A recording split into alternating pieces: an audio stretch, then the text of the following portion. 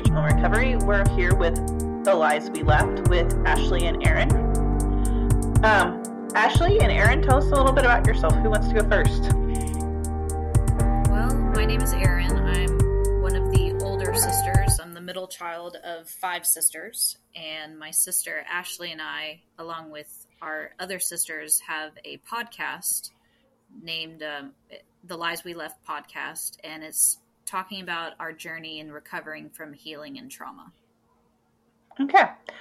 Well, let's just, Ashley, tell us a little bit about yourself. Yeah, I'm Ashley. I'm the last born out of 5 girls. Like Erin said, we have our podcast, The Lies We Left podcast, and, we're just so excited to be here on your podcast and hoping that we can share a little bit about our story and hope that it helps someone. Well, that's what we're all here for. So let's get into the questions. What things have you done to recover from being abused? Ash, you want to go first? Sure. Yeah, I would say the very first thing was I had to accept and kind of come to terms with the things that happened to me.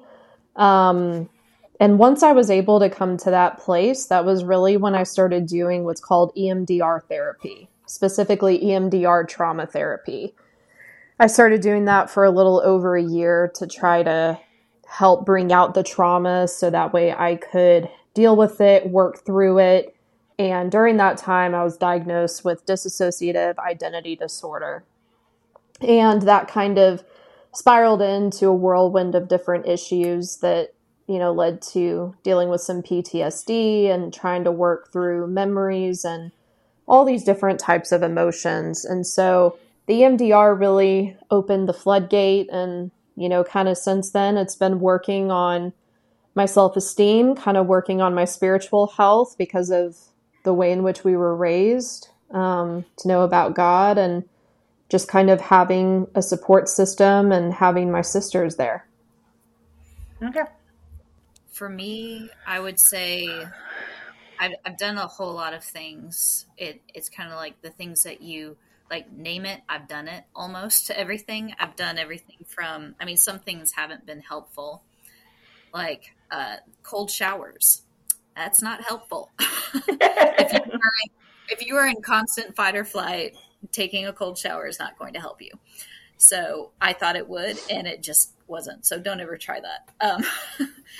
So for me, EMDR therapy was definitely the catalyst that helped me. And then it kind of got to a point where, well, one, I couldn't afford it that much. So I had to go to other avenues, but then also EMDR was pretty exhausting. So then I started meeting with someone who spiritual healing or inner healing. So she works with people doing inner healing. And that has really helped me probably the most. EMDR was definitely the thing that launched me. And then inner healing was the thing that brought a lot of healing. So those are the things that I would say I've done to recover. What is inner healing? So what does that look like? So inner healing, I'm sure that there are different aspects of inner healing. I know that a lot of religions have different versions of inner healing, but I do come from a Christian background. I am a Christian, or I'm a believer in Jesus, and I follow his teachings, and I believe in God. And what inner healing does is it brings Jesus to the core memory. So if there's a memory, let's say that, I don't want to get too triggering, but I'll just give a hypothetical situation. Let's say I was eating ice cream in my house as a little kid, and my dad comes to me. He says, "Are you going to eat all of that, you fatty?" And that really scarred me. So then I go into that memory and I say, "Jesus, what do you want to show me?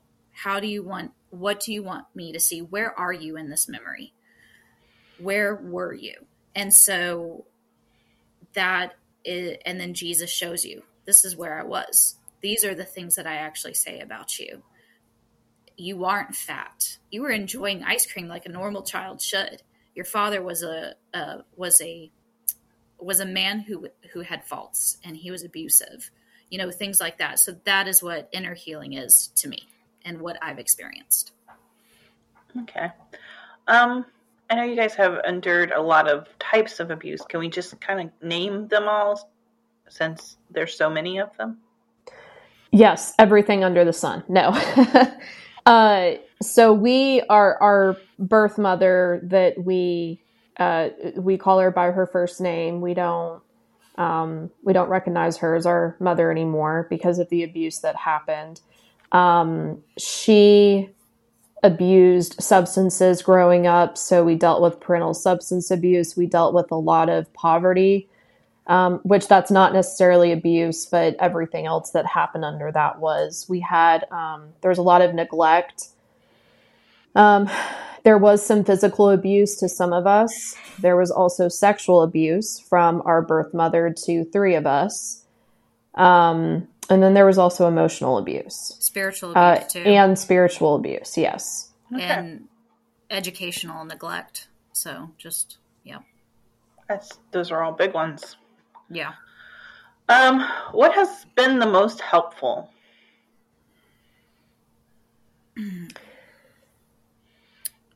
I guess I would say for me, what has been the most helpful is, as Erin always says on our podcast, doing the hard work of healing. And our other sister, Brooke, she hates it when we say that. But it's true. I mean, healing is not easy. And if anybody is telling you that it's easy, they're just wrong. I mean, healing is a lot of work. It's hard. It's not always going to be fun. You'll have your good days and you'll have your bad days. But essentially what's really helped me is just sticking to it and constantly having this view of things going to be better. Because 3 years ago, no, not 3 years ago, just a few years ago, I didn't envision myself to be doing this much better. I didn't think that was possible, but I kept holding on to what I felt like God was trying to show me, which is that He promises me a better future, and He wants to heal me. He wants to help me. So just kind of holding on to that has really helped me probably over these last few years. Okay. For me, I would say feeling all of my feelings, no longer dissociating from them. And I still do that. I still do that because I had to do that all my life. I had to dissociate to protect myself from the environment that I was in. And that just kind of follows you as an adult. You dissociate. And we all have different forms of dissociation, but mine was pretty bad. So I would say being in the moment, feeling those feelings, not being afraid to feel those feelings, even if that's intense hatred towards God, if it's intense hatred towards the world, how it works. So I would say for me, allowing myself to feel those feelings and acknowledging them. Yeah, no. My therapist said I didn't like to feel my feelings. It's hard. It's really hard. You don't want to do it because you want to go watch TV to forget, or you want to eat. For me, it was always eating or watching TV. Yeah, I think most of us try to find some way to numb it. Or TikTok now. Or Facebook or whatever. Yeah. How did your family respond? Well, at first, Erin was actually, ironically, the very first person besides my husband that found out about this stuff with Cindy, our birth mother. So to backtrack, though, we all didn't know this. I'm 30. I think I'm 30 when I realize I've been molested by our mother, our birth mother. Ashley, how old were you? Oh, gosh. Let's see. I'm 27. When was this? In 2019? Yeah. So whatever. So I was probably like 25. Yeah. And we had realized at different times, but Ashley didn't. Ashley started having flashbacks years before 2019. But I she never did. told anyone besides, I think, her husband. Yeah. So back in 2016, when I applied for Child Protective Services here in Texas, I had to take this sexual abuse training. And I won't go into depth about what was in the training, partially because I don't fully remember what was in it. But it was enough that it triggered me. And at the time, I didn't know what a trigger was necessarily. And I didn't know that I was having a flashback. But I instantly had this flashback of me with Cindy, and it freaked me out. I started having a panic attack. I had to leave the training, and I just convinced myself for a few years that like I was crazy and that I was just thinking weird things, and I just didn't make anything of it, even though that abuse makes so much sense today. Like when I finally came to the conclusion that those things were real and that they were true, and I started diving into them, it made so much sense. So, but our father, he had died, so no reaction from him, obviously. yeah. Yeah. I don't know if you, Rachel, I don't know if you know this, but like I try to find humor in everything.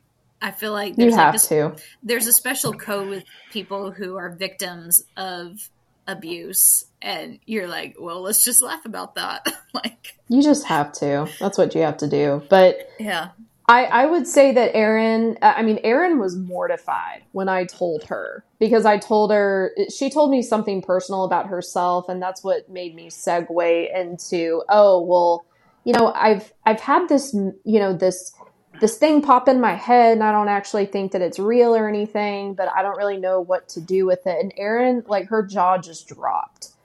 And then I told Erin not to tell anyone. Didn't listen to me. She told Brooke. Our other sister, our oldest sister. And then that kind of led to the whole family finding out. And then it divided us at first.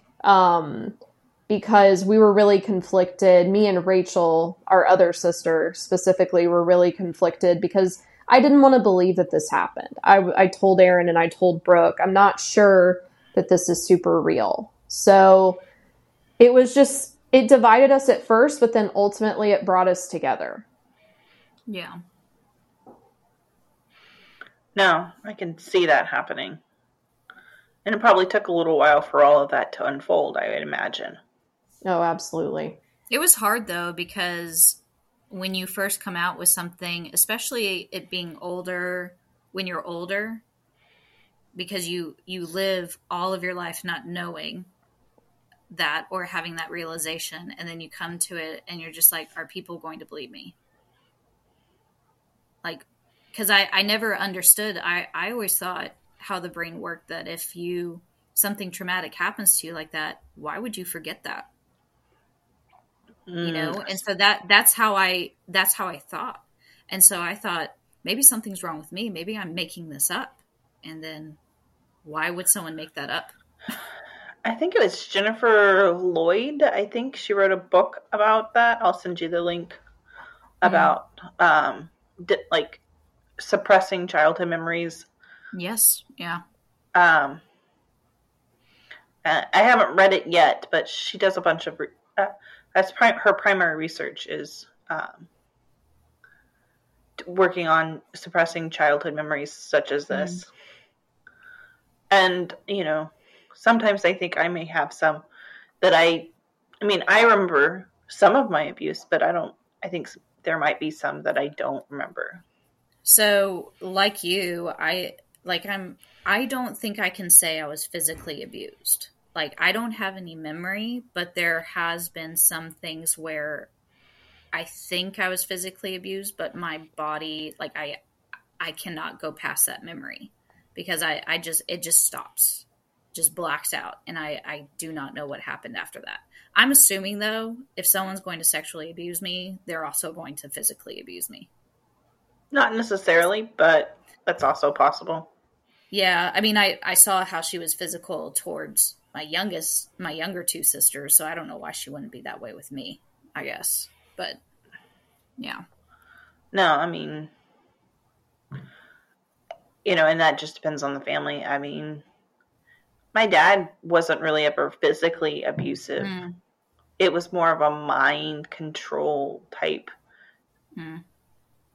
emotional trauma bonding. Yeah, for our mother, she just hated us.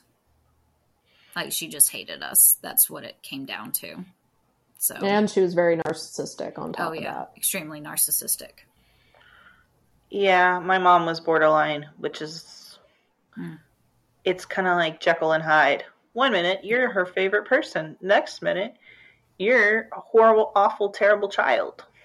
Yeah, and that's hard as a kid. You don't know what to do with that. Yeah.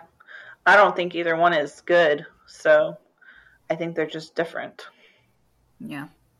I think the biggest thing is I don't think narcissists or borderlines can emotionally regulate, and they pass that on. And it's really hard to emotionally regulate. Yeah. I mean, that's been my struggle. So, yeah. And I think a lot of us can relate to that. It's just being able to ground ourselves. Yeah. How did your community respond? Sorry. So it was kind of a scandal, us talking about this, honestly. Yes. Because we grew up in a church that some would say is not a cult, but the majority of it who did leave the church would definitely say it's a cult. It was a cult. Or maybe some don't care to say anything about it. But it was a cult. And, it was, we were Southern Baptist. At one point in time, maybe someone said we were non-denominational. I don't know. But that's a joke. I know. Sorry. We were not non-denominational. We were Southern Baptist, y'all. So, good Lord. So, and I'm not saying Southern Baptist or, non-denominational or any denomination is a cult. You can be a cult and, be anything you want, But that's true. I mean, you could be a cult of the Easter Bunny. Yep, something like that. I mean, so I would say the majority of the responses that we got were incredibly empathetic and just they shared they were just sorrowful. They were mourning what happened. It was a lot of it was mainly the adults in that church that would reach out to us and just say we had no idea. We had no idea. No, so on the flip side of that, though, yes, they didn't know what happened to us, but what was heartbreaking, and it felt like your heart was being ripped out and stepped on and thrown, and it was run over, and I could keep going. But the bottom line is that it felt so awful for people to tell us, they're like, we knew something was wrong. Yeah. Like, we knew that your family life basically sucked. Like, people told us that. And they're like, we knew that we were concerned about this or that. And it's just like... But they didn't do anything. They handled it within the church. Exactly. If they did handle it, Whereas the church doesn't need to be dealing with things like that. The government needs to. You need to call the police, call CPS, call whoever you need to. Don't call your pastor, whenever it comes to signs of neglect, abuse, and things like that. That's one thing I'm really glad I've been doing more. There's a great organization called Grace, and I think and SNAP. They're two excellent organizations, and they're holding the church accountable, not just for the abuse that's inside the church, but abuse that's happening in the families and their homes. And, doing more mandated reporting and things of that nature. And they're teaching and training churches on how to catch this behavior. Yeah. And how to respond. Unfortunately, that's where a lot of it happens. And especially incest. Incest is such a common thing. And it's just like we have got to do better about pointing it out, saying something, and doing something as best as we can. Yeah. I don't know if you guys have. Well, there's a book out there. It's called The Father-Daughter Incest and the Outbreak of Childhood Gonorrhea. And I realize it's your mom that sexually abused you. And it can be any family member. Yeah. But, it's the 19th and 20th century, and it breaks. Like, there's news articles and legal documents and medical documents dating back for 200 years of data, basically. And just on that form of incest. And there's tons of forms of incest. I think the saddest thing that many churches do is they just try to handle it. And maybe I'm sure that there are good intentions with this, but they need to, when things like that, like domestic violence, things like that are happening, and people go to the pastor or the associate pastor or whoever, they need to go strictly to the police, to CPS. I mean, they are mandated reporters. And rather than handling it within the church, because the church is not designed, unfortunately, to help that. They don't have pastors are not therapists, unless they have a degree in therapy. And it's just, there needs to be a separation in that.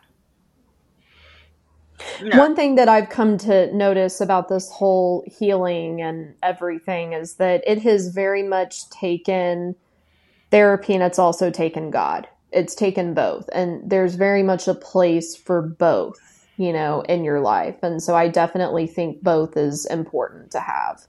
Yeah. No, I completely agree. I do know, churches, some of them are waking up and realizing they have to do better. But that's a small percentage. We're a long ways from it being the majority, which is heartbreaking. Because, Jesus, he was there to take care of us and love us and protect the weak and the vulnerable. And that includes children and women and people that are easily suppressed by society. Yeah. And the church is probably one of the worst at victim blaming and protecting the rapist and the abusers. Yeah, it's usually the woman's fault if she's getting abused by her husband. Well, maybe she hasn't, prayed enough for her husband. Maybe she hasn't put out enough in front of her husband. And a pastor would never say that, but in other words, he's saying that it's the woman's fault for not doing what she needs to do, or for how her husband is. But that's a tangent in itself. Yeah, no, and we talk about that. I think I did an episode with Sarah Moon, and she's a female pastor in the Methodist Church, which was kind of an interesting. I've heard that episode. Yeah, it was a good one. And I think she mentioned a book. I think it was I can't remember. It's Red, but she talks about a book that teaches it teaches people how to recognize abuse and domestic abuse, like women and women, like marriage type situations, partnerships. Yeah.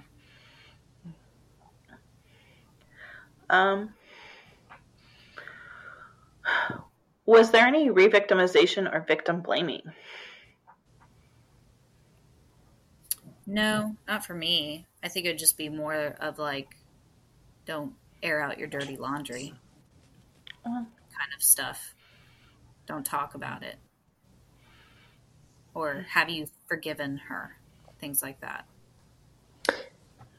Yeah, I would say the same from me. Not from anyone that I communicate with now. Like my spiritual mentor, like she has not said anything to me like that. But you definitely hear that message. Like that's the message that we grew up with, and I'm sure a lot of other people grow up with. It's you just have to forgive. I've had And some people ask why I don't have a relationship with our with Cindy, our birth mother, and I'm just like, no, why would I? I have children of my own. I'm going to protect my children. She is an evil person who did that to me, and yep, not going to do it. She wouldn't even admit that she did it. And she told us when we confronted her about it, she said that her ending sentence was, "I hope you all continue therapy because you need it." Not That's what she said. So why would I have a relationship with her? And I just have to say that even prior to us confronting her, like all of us had a horrible relationship with her. Oh She yeah, was always trying to like mooch off of us, and it was always like a give and give. It wasn't a give and give relationship. It was never like she always wanted something. If we she did tried. something for you, it was because she wanted something or expected something. And so none of us, especially me, I did not, I had conflict with her all the time. I mean, she demanded to use my car, just very entitled. And that always bothered me because as a teenager, I moved in with Rachel and I had to Another sister. start, yeah, with our third oldest sister. And I had to start really paying my way. And, she didn't want to help out with any of my life, and neither did my dad at the point. And so it made me very mad that she was very entitled. So I dealt with that anger, but Yeah. oh, that stole a lot of your childhood too. mm-hmm. Yeah. I mean, all of this stole all of your childhood, or a lot of your childhood. Yeah. Right. How has this impacted your career? I guess I'd say for me, I mean, I started at CPS, and that's kind of what started my healing journey, was getting triggered during that sexual abuse. Yeah, during that sexual abuse training. I mean, that's what really motivated me to work for CPS. I really wanted to help abused children and, to help make a difference. And yeah, so I would say that for me, it was probably just getting into CPS and kind of going from there. Okay. For me, I mean, I had our firstborn son when I was 21. Didn't go to college. Had two other kids after that, and I hadn't started my CPS job. I had the realization that I was molested by our mother a few weeks before I started CPS. And so it was very stressful. It was very stressful going to therapy, just constantly seeing things. That was hard. And hearing about stories, that was also hard. Being intertwined in these stories of these families that I worked for in CPS, that was hard. And then also dealing with my own stuff, that was hard. I'm sure it affected me in more ways than I remember. Well, it sounds like both of you guys probably have secondary trauma from working from CPS. I mean, and that who doesn't? I swear, sometimes working in this field, I mean, it's just a lot. Yeah. And I don't work in this is what I do. This is the extent of, and I write my book. And other than that, I do other things that aren't related to this because I couldn't do it. I honestly couldn't work 40 hours a week working on childhood sexual abuse or abuse in general. I just couldn't do it. So kudos to you. Well, I quit, so. So there's that. Well, there's that. Hey, that job is tough.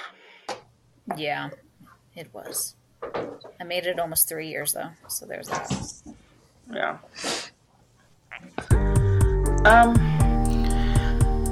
All right, that's it for Lies You Left.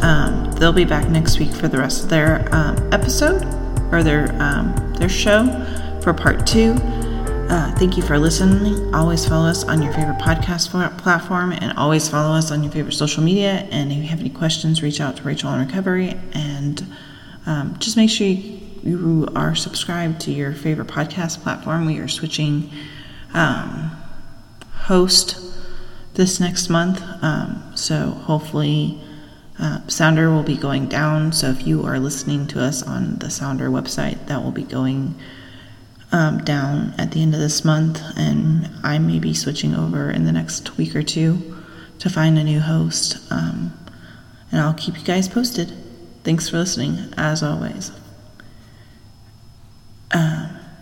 We'll be on next week at 10 a.m.